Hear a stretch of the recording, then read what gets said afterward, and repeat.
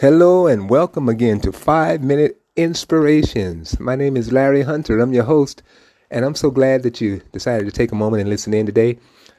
We're in Thailand right now. If you've been listening to my programs, you know that that's where we are. We're serving as missionaries. And I was thinking back about different places that we've gone in our missionary journeys over the years. And a lot of times it involves going into small villages, small little areas that don't really, we would say that are off of the beaten path.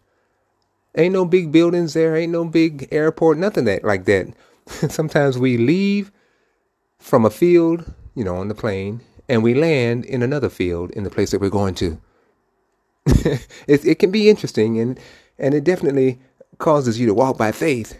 But anyway, I was remembering this one particular time where we were in Nicaragua, and we were going to fly out from one point in Nicaragua to a more remote area. And we got to the airport, of course, and we got on the plane. It wasn't no big plane, a little small plane. I think the capacity was probably about 8 people. And we had about, 7, 8 people, whatever, in our group. So I remember getting up there, and I'm thinking, wow, this don't even take, we only got one stewardess. And, she was up there doing her thing. And I'm like, okay, well, let's get on up here and get our little bags settled. And then she's going to come on and tell us about the seatbelt and talk about the floating device that'll come from the ceiling that got the oxygen in case we run into none of that. We got up on the plane, me, my wife, and our 2 little kids and a few others that were in our group. And as soon as we got on the plane, the stewardess closed the door and we started taxiing down the runway. I'm like, what?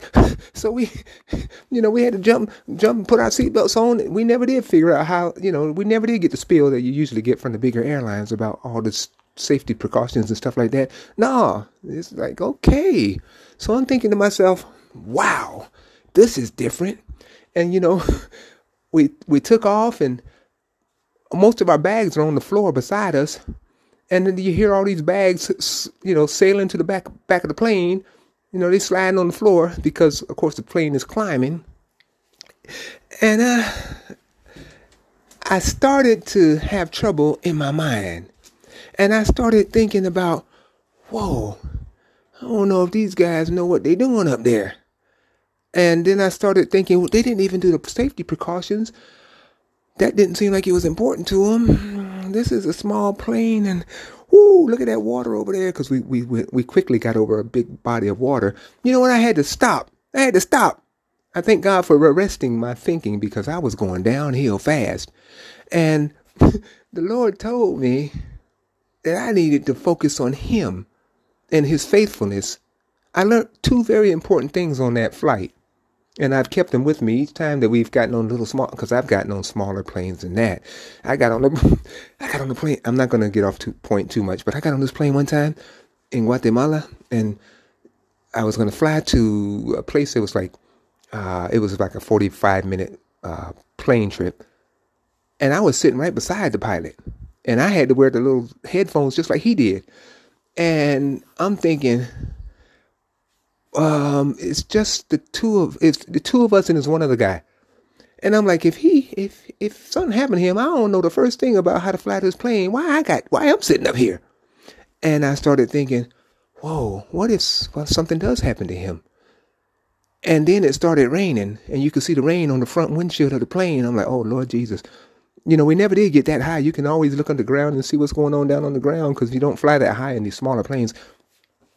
But again, I had to take control of my thoughts, and I had to purposefully put my mind on the promises of God so that I could have peace, because the temptation was to go down that road.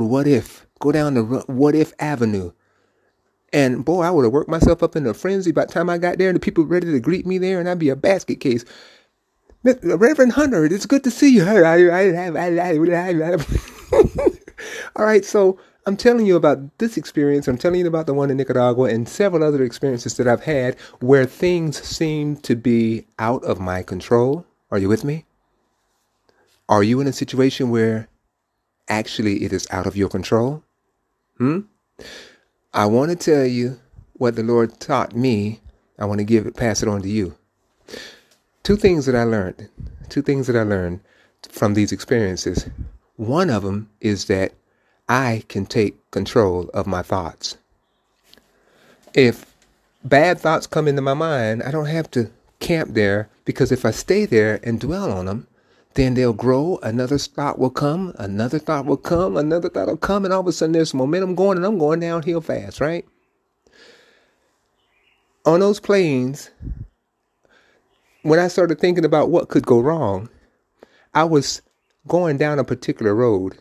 In my thought life, I had to stop it and choose a different path of thinking, a different path to go on. And I chose the path of, what does God say? What does he say in his word? Isn't God faithful, right?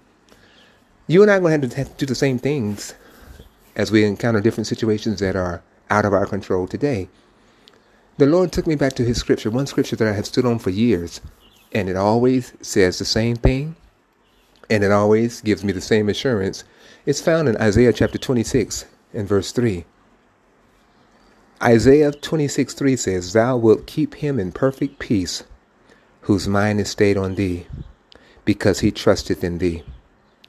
Whew, no matter what I encounter, if I will get my mind on God and keep it on him, he has promised to keep me in his perfect peace, right? Boy, that has given me so much comfort over the years, And also, so I told you I learned two things from these experiences. The first thing I learned is that I can take control of my thoughts. I don't have to just let a bad thought stay there and grow and bring its friends along, and before you know it, I'm just going downhill and feeling pretty helpless. No, I can stop that. There's a scripture I want to read to you, or quote to you, in 2 Corinthians chapter 10, starting at verse 3. It says, "Though we walk in the flesh, we do not war after the flesh. For the weapons of our warfare are not carnal, but mighty through God, to the pulling down of strongholds, casting down imaginations and every high thing that exalts itself against the knowledge of God, and bringing into captivity every thought to the obedience of Christ." So what I want to point out in that particular passage is, it says that though we're walking around in these fleshly bodies, that's not where the battle is fought. That's not where the war is going on. The war is going on in our minds. Okay? So the weapons of our warfare, they're not carnal. I don't pick up an old stick and try to hit what's coming against me in my mind. The weapons of our warfare are not carnal, but mighty through God to the pulling down of strongholds. Okay, what does that mean? How do you do that? Casting down imaginations and every high thing that exalts itself against the knowledge of God. That means whenever a thought comes into my mind that does not agree with God's perfect will for me, I am able to cast it down. And it says to bring every thought into the obedience of Christ. So see, like, for example, on that plane, any one of these planes that I've told you about, or some of the others too. Like, for example, on the plane, Nicaragua, the thoughts come to me, what if them guys make a wrong decision, or what if the plane malfunctions, or what if, the seatbelt break, whatever. All these different thoughts going through my mind. Well, cast down that imagination, because it is contrary to God's word. Bring every thought into obedience to Christ. The word of God promised us in Psalm chapter 91, towards the end of the verse or the chapter, it says, "With long life shall I satisfy him and show him my salvation." With long life shall I satisfy him and show him. With long life shall I satisfy him and show him my salvation. So I need to interrupt that bad thought that I'm having. What if this, what if that? And I need to purposefully focus upon the fact that God promised me long life, a long and very satisfying, fulfilling, fruitful life. That's what I'm going to camp on. That's what I'm going to put in my mind. And sometimes I have to say it over and over again, saying it over and over again to myself for my mind to get calm and for me to be able to grab hold of God's word. And, along those lines. So see, I'm just kind of giving you a glimpse into my life This is something that I still do here now, even here in Thailand. So many things are different for us here, and so many things are, quote, out of our control, unquote. Huh? What do you do in situations like that? You go to the rock of your salvation. You go to the word of God, for he had said, I will never leave thee nor forsake thee. Therefore we can boldly say, the Lord is my helper. I will not fear what men shall do unto me. Huh? So see, we can do that when we go to God's word, and it'll bring calmness. It'll bring peace into our minds. And it's not just a peace that just kind of doesn't have anything behind it. We have the peace of God, which passes all understanding, because we have our attention on a God who will never change and who is faithful to do what he has promised. Right?